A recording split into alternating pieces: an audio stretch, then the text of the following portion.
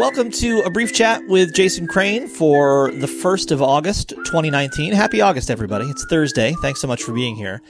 I mentioned at the beginning of the week that I'd received a text from a friend who had listened to the first 5 episodes of the show and said that they had caused him some amount of anxiety because they'd made him question how much he was living his authentic life, and he was interested in hearing more about how I'm living mine, not just the things that I'm opposed to, but the ways in which I'm making my dream a reality, or my truth a reality. I thought I might talk about that a little bit today in the context of 2 things: the part-time job I've recently taken and a way of exploring my thoughts that I fairly recently started using. Last week, I started a part-time job that, I did not, of course, at all want to do. It is fairly menial. Not saying it's below me. I don't really think about work being below people, but it is not how I would spend my time given any choice at all. And it is not doing anything that I find engaging or interesting in any way. But we've kind of been backed into a corner by my attempts to not have a job, and I've kind of put us in some financial jeopardy. And so I really don't have any choice but to do this or some job to make some extra money while we get our bills caught up and I try to pay down some debt and that kind of thing. So I'm in a place where this is, at least as far as I can see, my option. And that is really in pretty direct opposition to what I am in fact trying to do with my life. I'm not trying to figure out how to find a job that I like. I'm trying to figure out how not to have a job where I work for anyone else, a thing that I just truly, truly dislike and makes me unhappy all the time. And right now I'm not succeeding at that, and that is as much a truth as any other truth I might bring to you. I'm not making it. I'm not making it work financially with my creative endeavors because not enough people support them yet. And while I hold out hope that at some point enough people will support them that I'll be able to make my living creatively, that's not the case right now. And so I'm back in the regular working world. And I just want to say a word about the response that I'm imagining a certain number of people have to hearing me say that, which is something along the lines of boo-hoo, we all have to do things we don't want to do, et cetera, et cetera. First of all, we all have to do things we don't want to do was the title of an episode last week. And for my comments on that concept, you can go back and listen to that. But I just want to say again that really almost the entire point of what I'm doing with my life these days is to fight back against these ideas that exchanging our time for just enough money to allow us to exchange our time again for just enough money to keep doing that transaction is a horrible, horrible bargain to make with other people, because your time is all you have. It's all you have. It's a finite commodity, and you have no idea how finite it is. I know we all act as if we're going to live very, very long lives.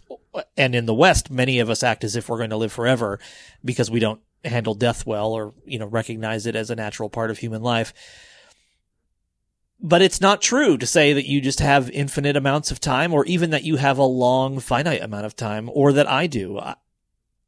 If I died tomorrow, in addition to, I hope, leaving a bunch of sad people in my wake, and at least a few happy people, I don't think, well, if I died, I'd be dead. But if I knew I was dying tomorrow, I don't think I'd be satisfied with the conditions of my life, what I was doing, what I had done, what I had spent my time doing. I just don't think I've spent it well. I've done a lot of interesting things. I've lived a very, very interesting life. But I've spent so much of my time, and I literally mean that. I have spent so much of the one commodity I have, my time, on just survival. And there's got to be more than that. And I get that that's how lots and lots of people live, right? That's probably how the majority of people on the planet Earth live. Certainly, many people are much poorer than I am, even though I currently have a total of $20 that I have any access to at all to my name. Any kind of credit cards, assets, anything at all. my net worth is negative tens of thousands of dollars, but my current worth is $20. And there are still people who live on significantly less than that, and I get that. But the idea isn't that we all suffer the same. It's that we use the amazing resources that are actually available to us so that we all don't have to suffer that way. And all of that highfalutin talk doesn't really amount to much when I gotta go punch a clock and wear a uniform and do some work I don't want to do to keep ourselves alive, because I don't yet know how to grow food. And I don't know how to go off the grid. And I think unless I figure one of those or both of those things out, or get enough people to support my creative endeavors, this ends up being what life looks like.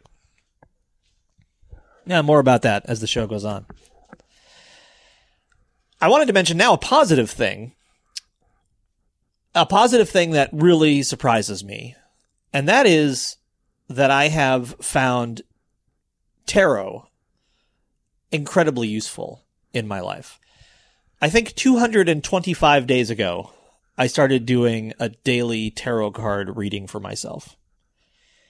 I can't exactly remember how it began, but I am very interested in any methodology that allows you to break out of your normal thought patterns. It's one of the things that attracts me so much to meditation, because meditation over time does slowly rewire your brain so that stimuli A does not always produce result A. And we are conditioned in many ways to react to things the same way. If a bearded man is abusive to you when you're young, you will have a natural reaction against bearded men for the rest of your life unless you kind of rewire things so that that's not as much the case. I had this experience just recently when I went to a friend's house and met her dog for the first time, who had been abused by a man. And so although this dog reacted just fine to my partner, this dog did not react just fine to me. People are no different. And it's plain to see in many facets of your life how things that have happened to you in the past condition you for what happens to you in the future. So it's incredibly useful to have ways to break yourself out of your normal thought patterns. And they're not all as dire as abuse, but they're all pretty cemented in there. And I tried the I Ching, but I didn't really find that it resonated with me. Your mileage may vary, and obviously it's lasted quite a while.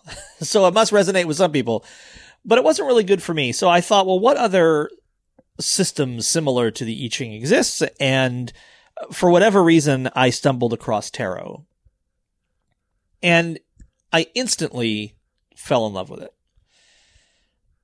Tarot has a lot of baggage that comes along with it. There's oftentimes a big kind of conservative Christian backlash against things that are perceived as methods of divination or, the work of the devil. And there's a lot of people who think of tarot as kind of a parlor game or a method of fortune telling. But for me, what it turns out to be is a very detailed system that helps push me past the normal ways I think and introduce new concepts into my thinking each day so that I look at my life in a way I might not otherwise look at it. And it's been incredibly, incredibly useful. I've also been very surprised how many people I know are really into tarot. Once I started talking about it, people were kind of coming out of the woodwork, and I realized that so many people I know use this particular system as a way to bring a fresh perspective to their lives. And it's not about magic. It's not about the supernatural. It's not about any of that. It really is an almost scientific way to redirect your thought patterns, about which more tomorrow. You can find this show online at abriefchat.com. You can become a member and help support what I do at patreon.com/abriefchat, patreon.com/abriefchat. You can find me on Twitter and Instagram at Jason D. Crane. Thank you so much for listening. Thank you even more for sharing this with the people that you care about. I love you. A better world is possible.